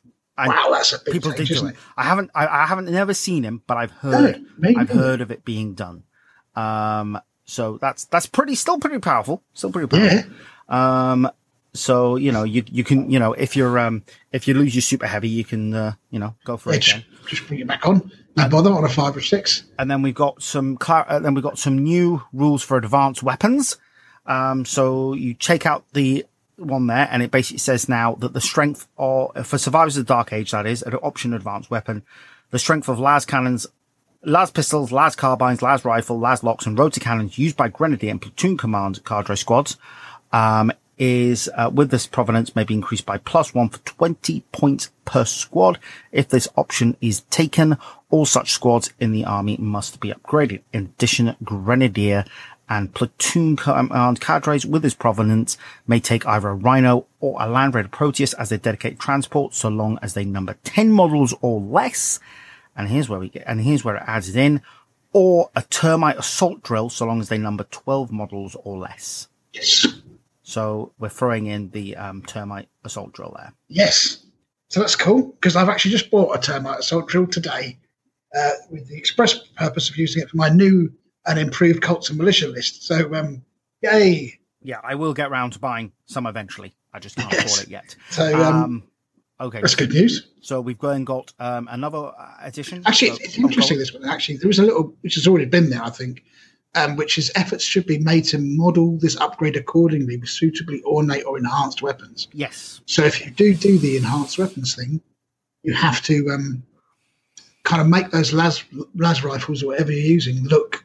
Well, that rule was already in there, but yeah, it was. I was going to say, yeah, it was. But I'm not sure whether I've seen people do that. But anyway. Yeah. So then we've got a addition to Cult Hall. So now it used to say all eligible units and models with this provenance gain the Zealot special rule. Now it says they gain Hatred and Stubborn. That's a change, isn't it? Because Zealot gives you Hatred and Fearless, but now it's just Stubborn. Yep. So they can fail leadership tests, albeit their unmodified leadership from, if they're taking leadership tests from in close combat. But then I think you can use discipline masters and stuff to boost their leadership a bit anyway, can't you? But that is a huge change, actually, because that army having a load of fearless, big mob of fearless things is really useful. So this will certainly put that army in a different perspective. Yes, it is a fairly big change, but I suppose it deals with those big blobs that people were taking for them. Yep. So then we're done with Crusade Imperialis. We're going on to Mechanica. We're off to the wonderful world of Mechanicum. Oh, my favourite. Yeah, they've only got a couple of changes. So the Majoris Prime under the heading Ordinator. So that's a type of Majoris Prime, a special rule, a bit like a console. They got the Bombardment. So the Bombardment is basically changing it to exactly the same as what's the word? Master of Signals? Master of Signals. Yeah, Master of Signals. And is it removing anything? So it's got a profile here. Still unlimited, still strength 8, still AP free. It's ordnance D3. Large blast 5, which was always there. Armor Bane, Wrecker, and Pinning. It's just reorganised the wording of that slightly. Well, yeah, I mean, just to actually clarify, the Master doesn't get Armor Bane. No. So this is a slightly different. But his rule is exactly the same. So he can do it in a vehicle or if he has moved. So okay, right. I see what you mean. So it's clarifying it, making it in line with that, except and then we've got to change the Majoris Dominus under the heading Patris Cybernetica, which is a special rule for them. So you add this at the bottom of the text. A character with this special rule may not join any unit with one or more models with the flying monstrous creature type. So does one assume that he was joining Vulturax squads then? Potentially, yes. That's what it must have been, yeah. Okay, so now we're into Black Book changes, and I don't have the Black Books in front of me, so... No, so we're just going to have to... Relics of the Dark Age, actually, this one. So this was... where you get things like, I think it's the Black Helm of the Judges for the Iron Warriors. There was like a collection of different relics that different legions could use. What they're kind of saying in so many words is that they're powerful. In casual games, you need agreement up front, and they should be treating as being part of a narrative campaign and not being as part of a sort of standard set of war gear that you can add to a list. So what that's really saying is you shouldn't be using these in lists for events unless you get everybody to express permission to do so. Yeah, so, which, to be honest, I don't think anybody was using relics to a degree, so to a great degree, so it's fine there. Then we've got, in Book 6 Retribution, we've got Black Shield's allegiances. So it basically says, though Black Shields may declare as traitor or loyalist, neither of these allegiances can trust those who would scratch out the signs of their Legion heritage. All factions treat Black Shields as distrusted allies. See, that makes sense, doesn't it? Yes, it does make sense. It does make sense, I think. So that's a good one. And then we've got... this is my favourite one. This one is like happy days. So for those of you who listen to the podcast will... recall my tales of woe of fighting Anacharis Scoria across the galaxy for about a year against a friend of mine, and this evil creation absolutely wreaking havoc. But so they've clarified some things which are different, and this came up. I looked at the Crusade and Heresy page today, and there were some interesting discussions around that. So what it's saying here is that he's got this weapon, which is the Voidian Scepter, and the special rules section of this replaced the weapons profile with the following. So Voidian Scepter is strength +2, it's AP2, it's melee, two-handed, armor bane, entropic destroyer, and this is where it's changed, I think. So whenever this weapon causes an unsaved wound or hull point, it inflicts D3 additional wounds, or in the case of a target with armor value, an additional hull point on the same model. Now, I think the change was that was not clarified. So I think what was happening is that people were saying, right, Scoria's got 4 attacks, he does 4 wounds, and then each of those wounds has a D3 wounds. So you could potentially have 12 wounds going across a squad. So you'd be wiping squads out with one guy. What they're saying now is it's on the same model. So if you've got a single wound creature or model or whatever, it can only take 1 wound off it. The wounds don't carry across to the rest of the squad. Yeah, which is fairly helpful. It's a big change because he could just go in and wipe squads out. He was particularly good at taking out bodyguard squads as well. So you would try and think, actually, Scoria is really tough, so I'm going to surround him with things, and that plenty of attacks would do him. And it's like, actually, no, he's going to just absolutely batter the squad as well as the Primarch or whatever's in front of him. He's still an absolute monster against Primarchs and the like, because every wound against them will do D3 wounds. Also, not sure if this has changed much, but you can't take you can take invulnerable saves against this, and you have to roll to wound. Incidentally, this is the other thing. I think previously it was like an auto wound. Mm-hmm. Causes it, yeah. So it's got a strength value now. Okay. So yeah, it'd be interesting to look this one up actually at some point when we can. But basically, you can't take. You can take invulnerable saves, which I don't think you could before, but they can't be replenished or ignored by any means, which means that Feel No Pain, It Will Not Die, or Blessed Auto Silmacula, if these wounds are taken, you can never get them back. So if you've got a Iron Hands tank, for example, it takes a hull point from Scoria, you can't get that back by using your Blessed Auto Silmacula rolls. Same with It Will Not Die, so Primarch, for example, you won't be able to get these wounds back. And it basically says you need to track these wounds to see which ones you will never get back for the whole of the game. They're basically untreatable in that regard. So no Feel No Pains. But you can take invulns, which is good. So any invulnerable saves would be really useful against him. And now he rolls to wound. So I think he's been brought in line a bit. He's a bit less terrifying, which is great news. Definitely.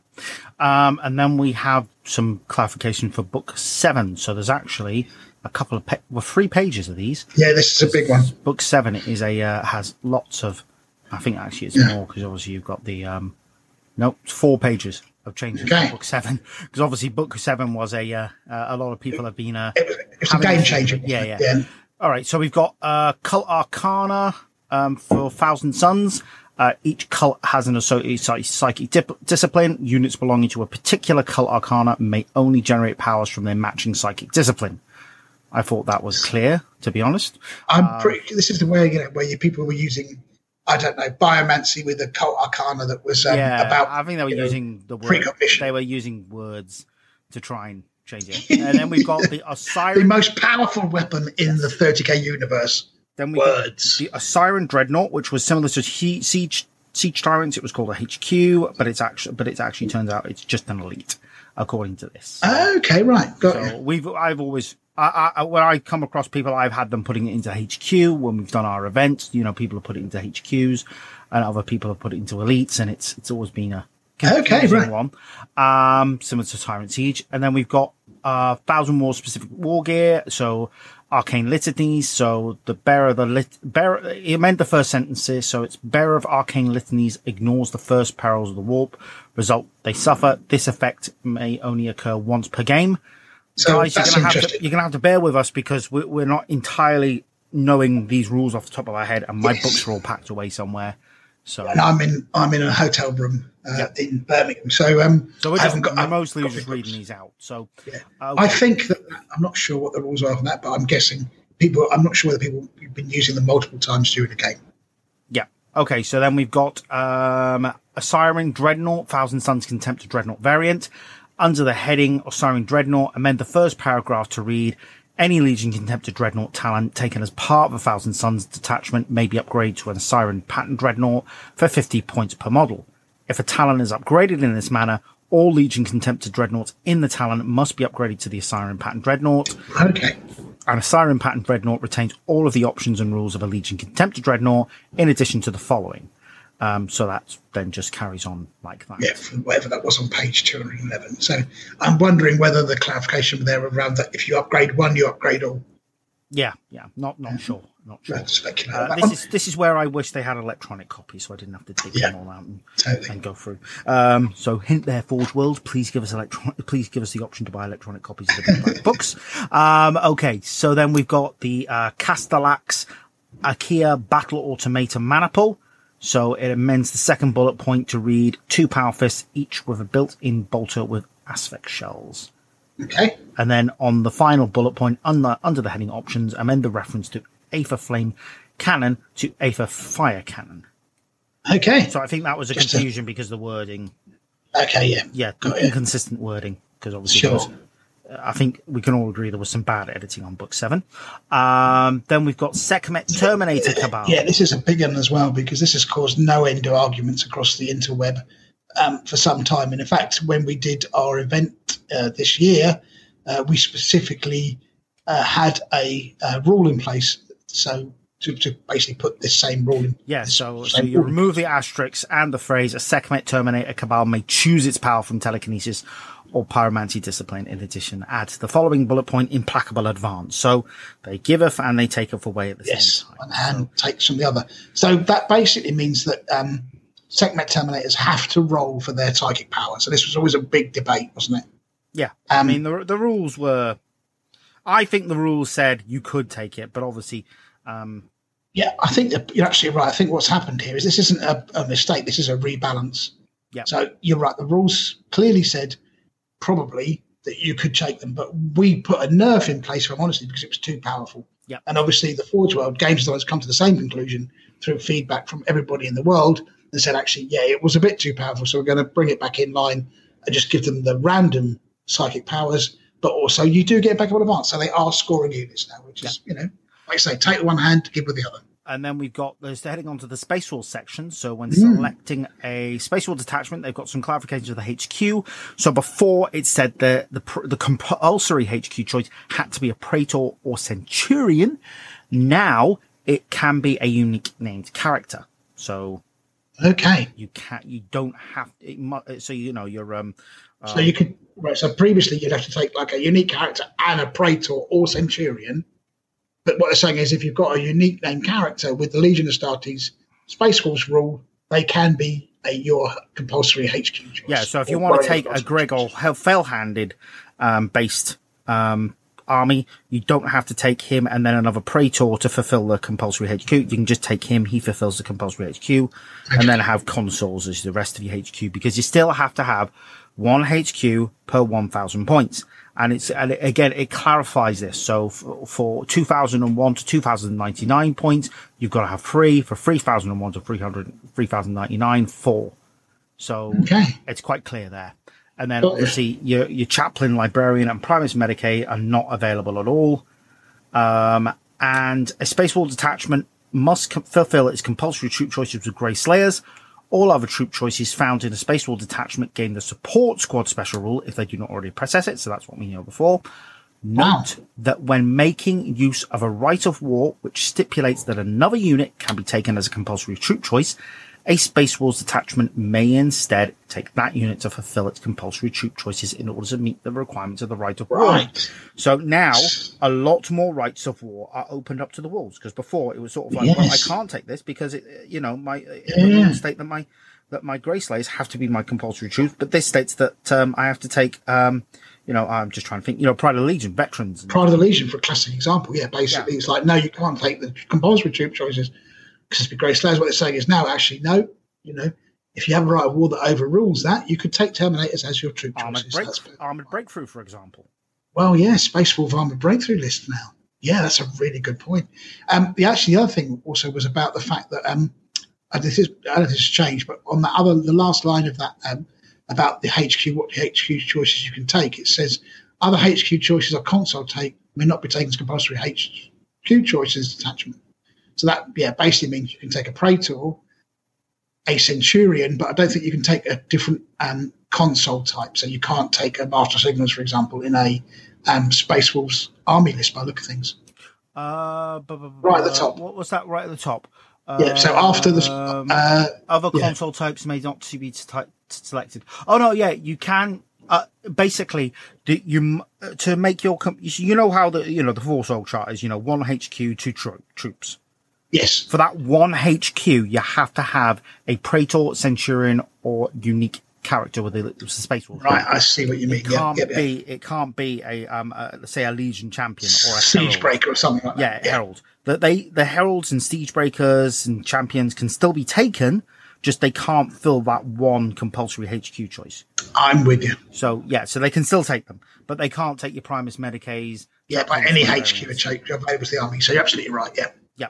Except, like I say, they can't take chaplains, librarians, and Primus Medicaes. They're all basically replaced with priests of Fenris. Yep. And then we've got the Right of War, the Bloodied Claw. So replace instances of Furious Assault with Furious Charge. So again, classic clarification of a word issue. And then we've got Fenrisian Walls. Replace instances of Panic Test with Morale Checks. Goodness. I know. How did that one get through? Wow. And then Frostblades, amend the second paragraph to read, any Space Wolf independent character with a power weapon may exchange this for a Frostblade, Frost Sword, Frost Axe, or Frost Claw for 5 points, or a Great Frostblade for 10 points.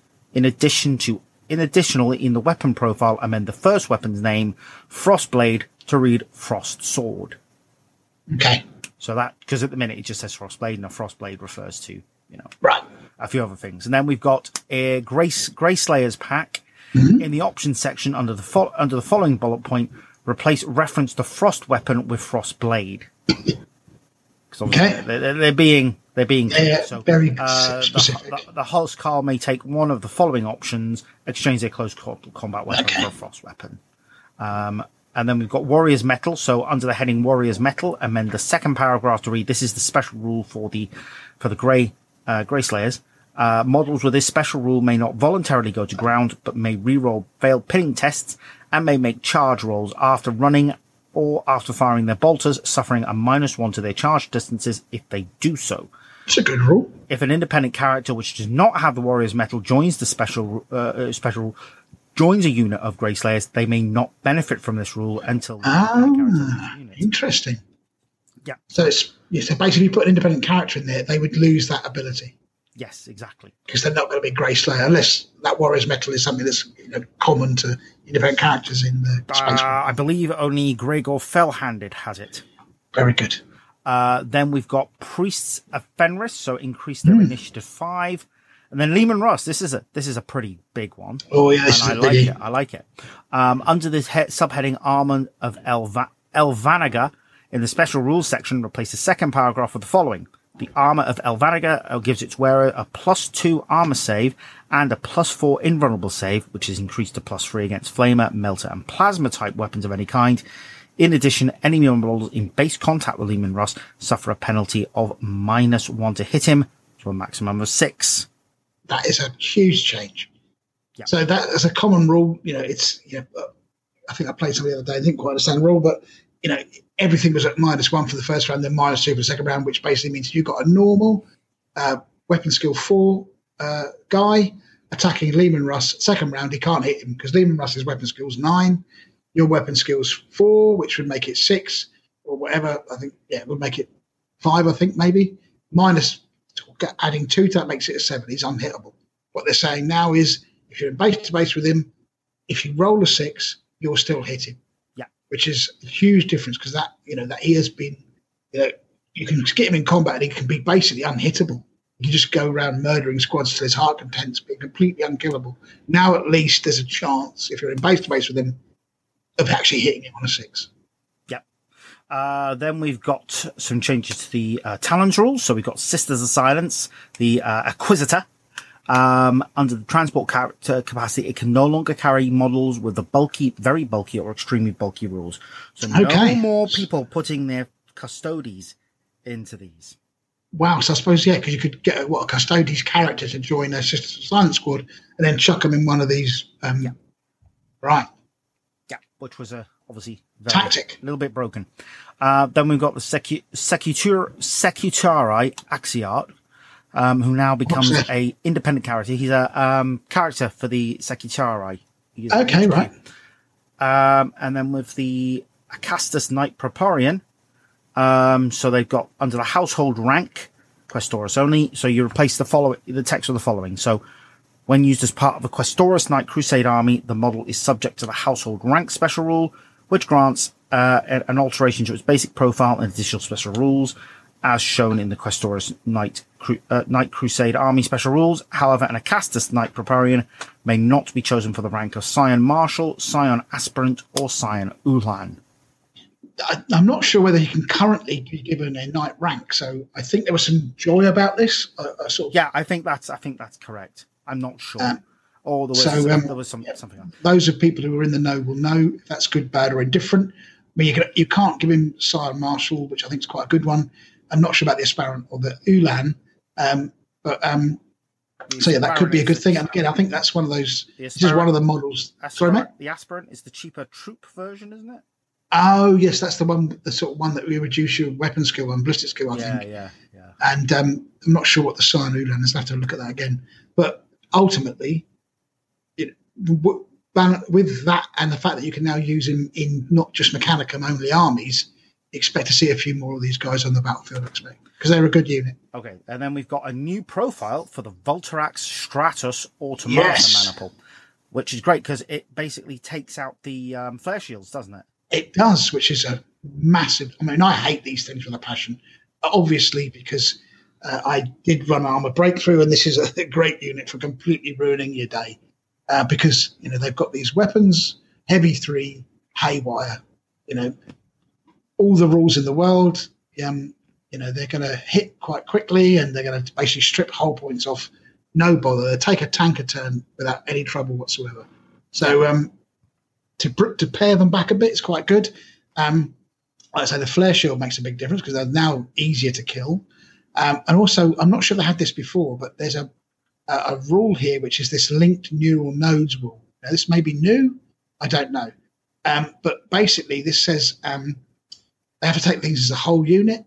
And if they elect to make a vector strike, then only one vector strike attack is made for the whole unit rather than 3.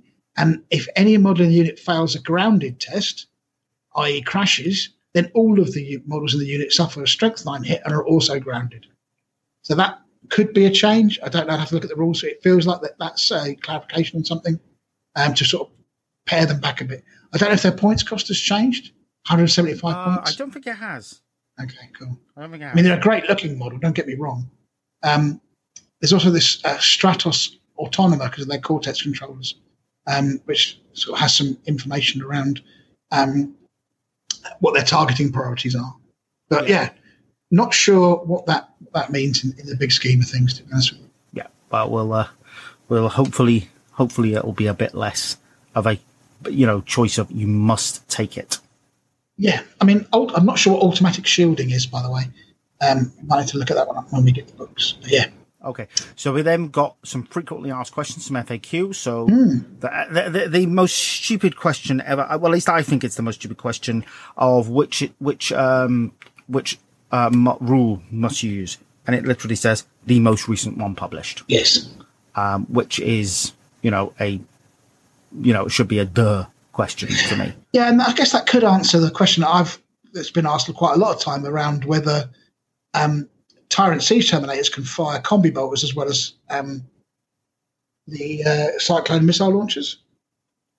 Because once upon a time they could in an earlier version of the FAQ, a bit like the full Martis ones for the Ultramarines. Now they can't because there's no rules that says they can anywhere, whereas the full Martis still have that rule. So it could be, you could imply from that, what we're saying here is there's a profile for this weapon and that's it. So that's an interesting one. Yep. And then we've got some Age of Darkness things. So we've got the Volkite Chargers, combi grenade launchers aren't one use. This is intentional. We already knew the answer for this. We saw it at New Year's Open Day. Yeah, it's intentional. What profile should I use for plasma grenades? They're assault grenades. Yeah. Can Warlord traits and other special rules which are determined after army creation have an effect on army creation? Easy to fulfill right of war restrictions. And it's like, yes, but only if these Warlord traits or special rules are chosen by the controlling player and not rolled for randomly. In this case, make a note of which Warlord trait or other special rule you've chosen for the game during army creation and explain this to your opponent before the game begins. For example, the Alpha Legion unique right of war, the cause of the Hydra, states that infantry squads do not have either a dedicated transport or the ability to infiltrate or deep strike may not be used as part of the force. An Alpha Legion player may choose during army creation that they will be using their multiple tactics special rule to infiltrate their infantry during the game, thus fulfilling this criteria. Right, I see. Yeah, makes sense. Yep. Makes sense. So that's interesting. Is it possible to field multiple HQs with provision that they must be the army's warlord? Yes, you may only do this in case of a Primarch. Yeah. So then the Primarch takes precedence over everyone else. So, for example, that means you couldn't take, if you're an Iron Warrior, we may want to do this, but this is an example. You couldn't take Keir Valen, who's got this Jealous Commander rule, which means that he has to be the HQ, and in an Armoured Breakthrough. Or a Delegatus. Because the Armoured Breakthrough states that this is, has to be the HQ. Yeah. So, yeah, interesting. Can I upgrade unique named special characters with weapons and war gear from their army? I mean, it's like, why even ask that? That's a no. People will always ask. I mean, I suppose it's where you've got, characters that are part of a legion, and the legion can. So let's say Night Lords, for example, those chain glaives. Well, you could say, unless it doesn't say that they can have a chain glaive, but the Night Lords can all characters can have them replaced with chain glaives. So why can't this named character have it? What they're saying is no, regardless of what that says, if it's a named character, that's the war gear they get and nothing else. Yeah, I actually can't believe someone asked the question. I'll be honest. It's a very. I can see where there's some confusion there. I mean, I wouldn't do it myself. It feels very gamey. Yeah. Okay. Yeah, okay. Then we've got what is standard Terminator armor.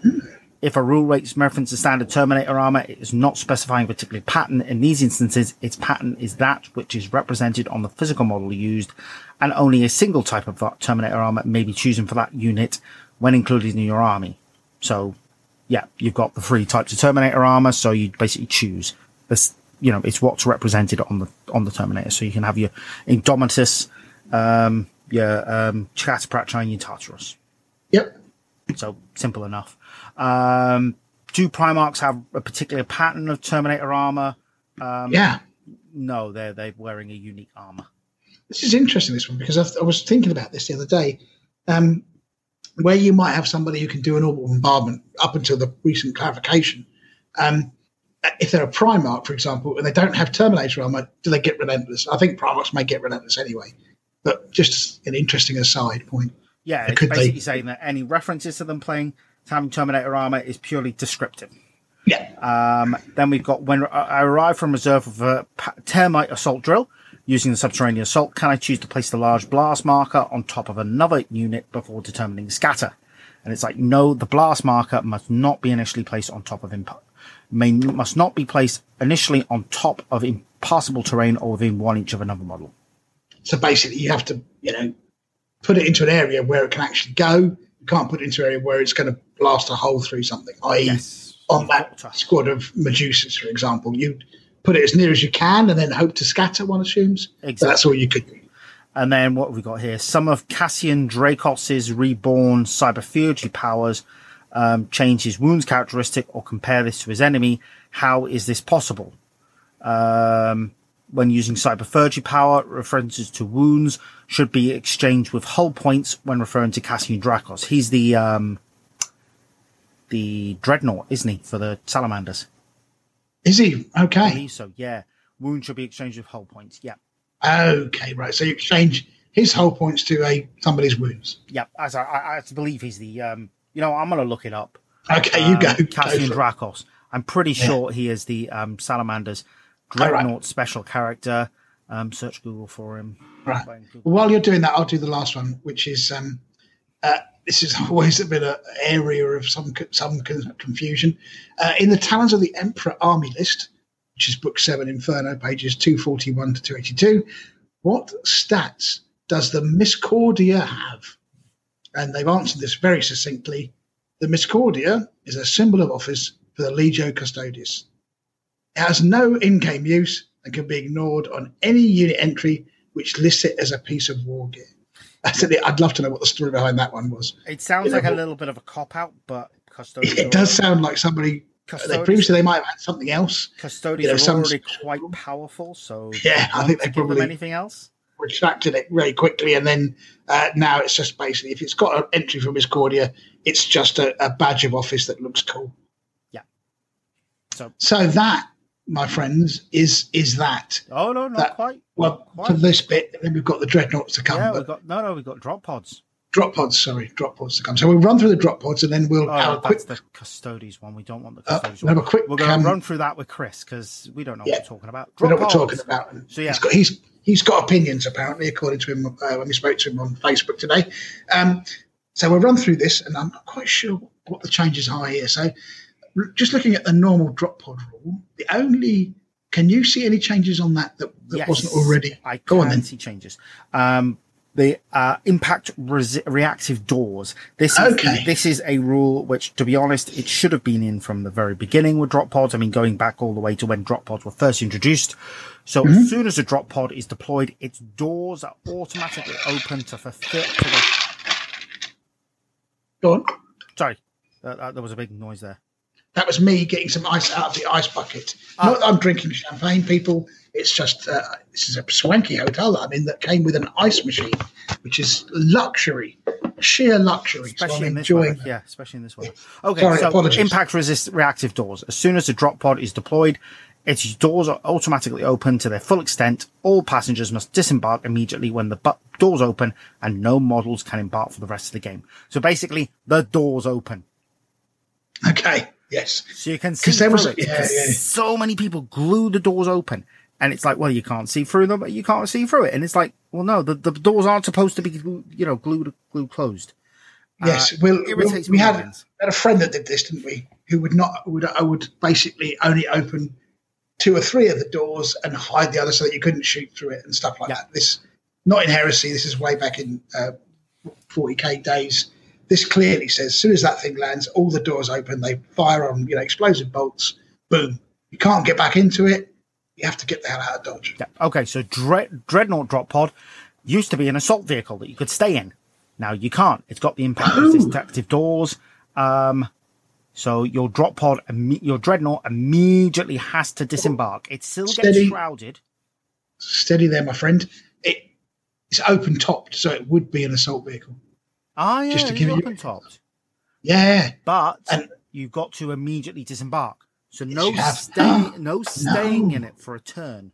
Wow, because that's a big deal. I mean, that was one of its prime directives, was the fact that you can hide your little, Leviathan Dreadnought in the drop pod for a turn. That can get shot to bits around him, and then he jumps out and goes, aha, time for some payback. What we're saying is he's got to get out. Yep. Can't hang around inside it. Nope, he's got to get out, but he still gets the shrouded. Okay. Wow. Yeah, he still gets shrouded until the beginning of the controlling player's next turn. Got you. And then we've got the Anvilus Pattern Dreadnought Dreadclaw. I'm not entirely, can't remember the exact changes to this. I think I know, and I'm not sure. Let me just double check. So, with the Dreadclaw, the changes here, I think, are around the Heat Blast rule. Yeah, that's what I would believe they were. But so I'm not sure if it was, and I may have been playing this wrong, but Fire Sweep, it said Heat Blast attacks. I think it's basically saying that Heat Blast attacks can only be in effect if it's in hover mode. Okay. Now, and they can't hit zooming flies anymore. Yeah, or sweeping monsters. I'm not sure if that's the change because I know that and I could have been playing this wrong. So again, my friend who I played the other day, I have the book here. Okay, cool. Cool. Here, so I'm gonna have a look. Right. Fast attack. Where is it? It is here somewhere.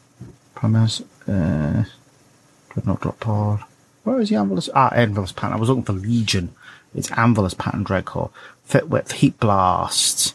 Operates in or later when a model with this rule arrives via Deep Strike, or later when operating as a skimmer in hover mode, it may, if its controller, inflict a Heat Blast attack. If it does so, the model's transporting may not disembark. Here it says that it can only make a Heat Blast attack when in hover mode, and it can never. So it specifically says so when obviously before it's arrived, it could be in zooming mode, then make a Heat Blast attack. So this time against a flyer or a sweeping monster creature, but this time it says it specifically cannot make this, and it can only do it in hover mode at all. Right. Okay, also, on a 1, the drop pod itself suffers a penetrating hit with no saves of any kind allowed. That could have been. Oh, right. Okay, I forgot about that. The other thing actually that's interesting here, I just want to clarify this point. Which only happened if you did the fire sweep before. Right. Okay. It's got.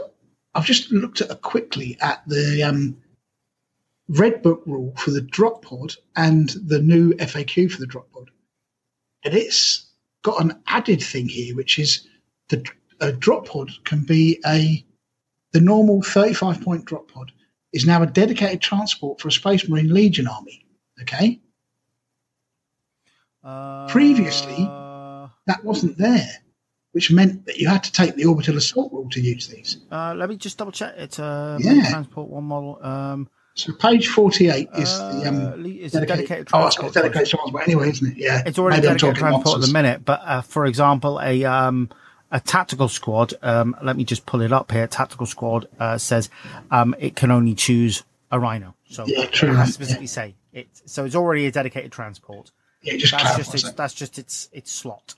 Yeah, I see what you're saying. Is actually the dedicated transport things are on the side in that sort of narrative bit where really they put the rule in the rule section. You're getting excited there, Graham. I was actually thinking, well, you can take drop pods again without having to take a Rite of War. You can't. Yep. I was talking nonsense. Then we've got a change to Deathstorm drop pods. So they're now up to 115 points. So they include drop pod assault as a rule immediately. So before you had to buy drop pod assault, so if you didn't, they would come in as a normal reserve. Okay. But now they've automatically got it, and according to this, they can't take the I don't think they can take the Deathstorm drop pod. What's up? Yeah, I was just having a look here. May replace a Deathstorm drop pod may replace its Deathstorm frag launcher system with Deathstorm crack launchers for 30 points. Now you get both. So it's a cut in points. So you get both the frag launcher and the crack launcher as well. Oh, that is a big difference, isn't it? Choose one of the following profiles. Oh, so again, nice. That suddenly becomes a lot better. That does, doesn't it? I've got 2 of them for my Space Force. Very good. Okay, and then we've got the Charybdis. The Charybdis. Ah, So big monster. that You don't see these; they're really expensive, aren't they? I mean, not just in terms that of points, but in terms of cost it already to had buy. Drop Pot Assault. I think it might be the fire sweep again. Heat Blast. Yeah, can't target. Harvest mode. Can't target zooming flyers. Okay. Heat Blast. Blah, blah, blah, when it arrives via Deep Strike or when otherwise operating in hover mode. Somebody was saying again, it can only do it when in hover mode. I think there was also somebody may have this the right or the wrong, but I need to look into this. Was whether these previously, I think the drop pod assault rule said that all the drop pods that come in by drop pod assault must come in hover mode.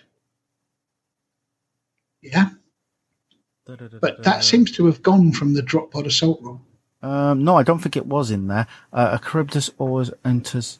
A Charybdis and any unit transport must always be held in reserve and always enters play using the Deep Strike rules and counts as drop pod for the wider use of the drop pod assault rule for the army. At the beginning of the control play turn, they may choose half their drop pods. In the case of Charybdis, unlike other drop pods, it's not a mobile. However, after it's landed, it is treated as a flyer with a hover mode. Yeah. So, the drop pod assault here, these units must be deployed. Rounding up these units. So it doesn't say it's treated as a flyer with a hover mode, but it doesn't, does it? It is a flyer with a hover mode. Drop pod assault.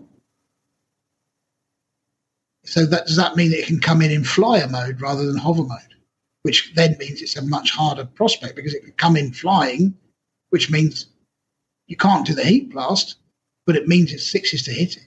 Oh, yeah, this is true. Let's have a little look-see. Melter Ram, Charybdis Storm Launcher. Although it is a flyer, the Charybdis may conduct ram attacks as if it was a tank. It doesn't say it has to come in as hover. It doesn't say it has to come in as flying, but it says it comes in as a... Yeah, I'm trying to find the rules for the Dreadclaw rather aptly. Just see what that says, because that would be where this particular thing would come into effect. So let's just have a quick look at the Dreadclaw just to see if there is, because this could be a game changer for somebody. Let's have a look. It doesn't say that it has the flyer rule anymore, but okay. Here we go. Vehicle flyer hover transport. Yeah, it's got it in the unit type. So I'm just looking at the drop pod assault rule for the Dreadclaw. Okay, so I'll read this out and then you can see if it's the same for the FAQ. It doesn't say it has to come in via Deep Strike. Oh no, all units with this rule must enter via Deep Strike. Yeah, but it doesn't. Does it say it's a mobile? However, after it's not a mobile, it's treated as a flyer in hover mode, and that seems to be missing from the FAQ. Yeah, but in its unit description, it says it's a flyer with hover. It says it's a flyer transport hover. So, but that gives you the choice to go into hover mode or not when it comes on. So you can drop pod assault it in flying mode. Yeah, which I thought you could always do before anyway. No, it specifically said if you do a drop pod assault with this particular thing, if it comes in hover mode. So that's a change. That's a definite change. After it's landed. Okay, fair enough. Yeah, so it can come in as a flyer. Fair enough. Well, that's that. Okay, cool. So, that is it. So what's your first impressions? I mean, we've been through them pretty exhaustively. There seems to be a lot of interesting little nuggets in there. Like we just found that one with the Dreadclaw. We didn't just find it. I think Ben pointed out one of the things I wanted to double check it. But yeah, what's your general impression? What do you think they're trying to do here? I like these FAQs, these changes, these ever so slight adjustments to the rules. They're not massive. It's not like a huge game changer that's going to change the way that the whole game works altogether. I mean, I suppose one could argue that the change to the vets rules, losing sniper, is going to change the way armies are built. Well, I think, to a degree it will. So some units are now looking a lot more attractive, whereas other units are less so. Yep. I think it's clarified a lot of stuff that people kept asking. Stuff like, oh, does an apothecary count as a victory point? Totally. And we've had that discussion before, where people have been saying, yeah, my apothecary definitely counts as a victory point because it's two separate things and they're split up. Yeah. And it's like, I've always used the argument, no, they're not. But obviously now we know that the intent was that they are two separate units. So yeah, there's lots of little stuff like that basically says, this is how the game is meant to work. This is how we intended it to work. Go wild. There's nothing I would say that is unexpected. Yeah. It's taken out a lot of the gaminess for me. Yeah, I absolutely agree. I think that's it. I mean, it's evolution, not revolution, to coin a popular phrase. But I think what they've done is there's a couple of nuggets in there, like you say, the vets being one, potentially this rule with the Dreadclaw, and other sort of things where they've made wholesale changes for the better, I think. Like you say, I think they've looked at it and gone, everybody's bringing veterans. Why?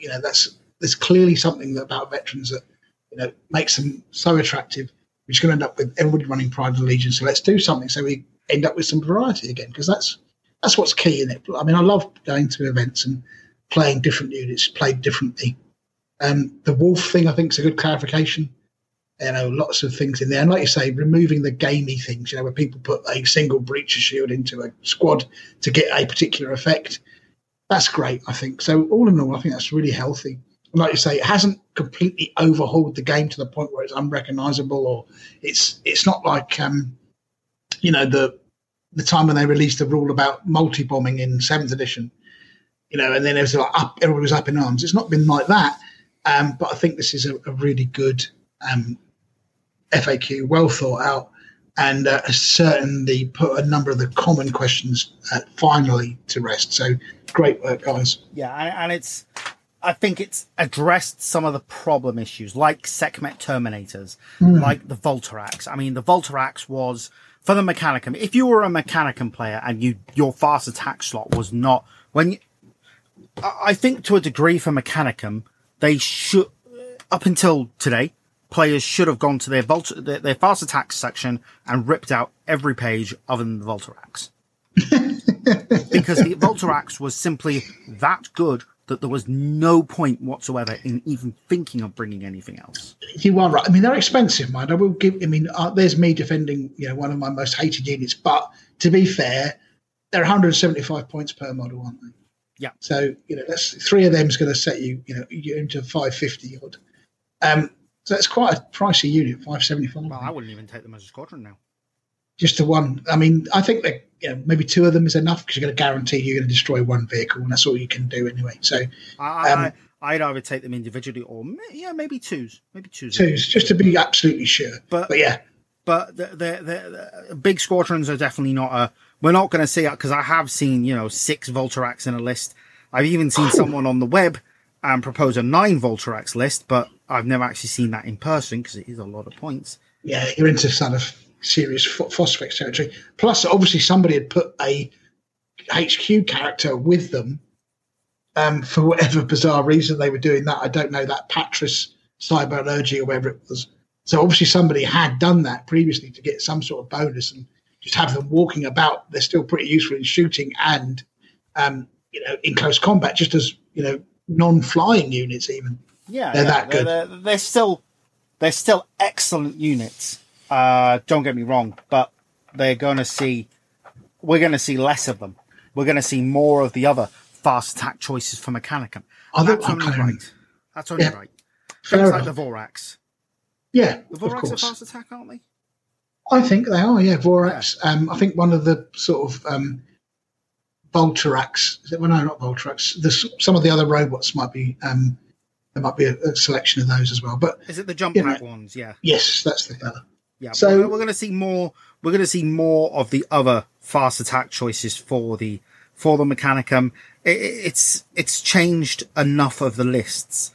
I think it's just made enough subtle changes that we will see different lists. And obviously Grenadiers can now take Termite without them having to take it as a fast attack. So those armies, those survivors of the Dark Age, are going to get a lot more interesting. I think I really like that change.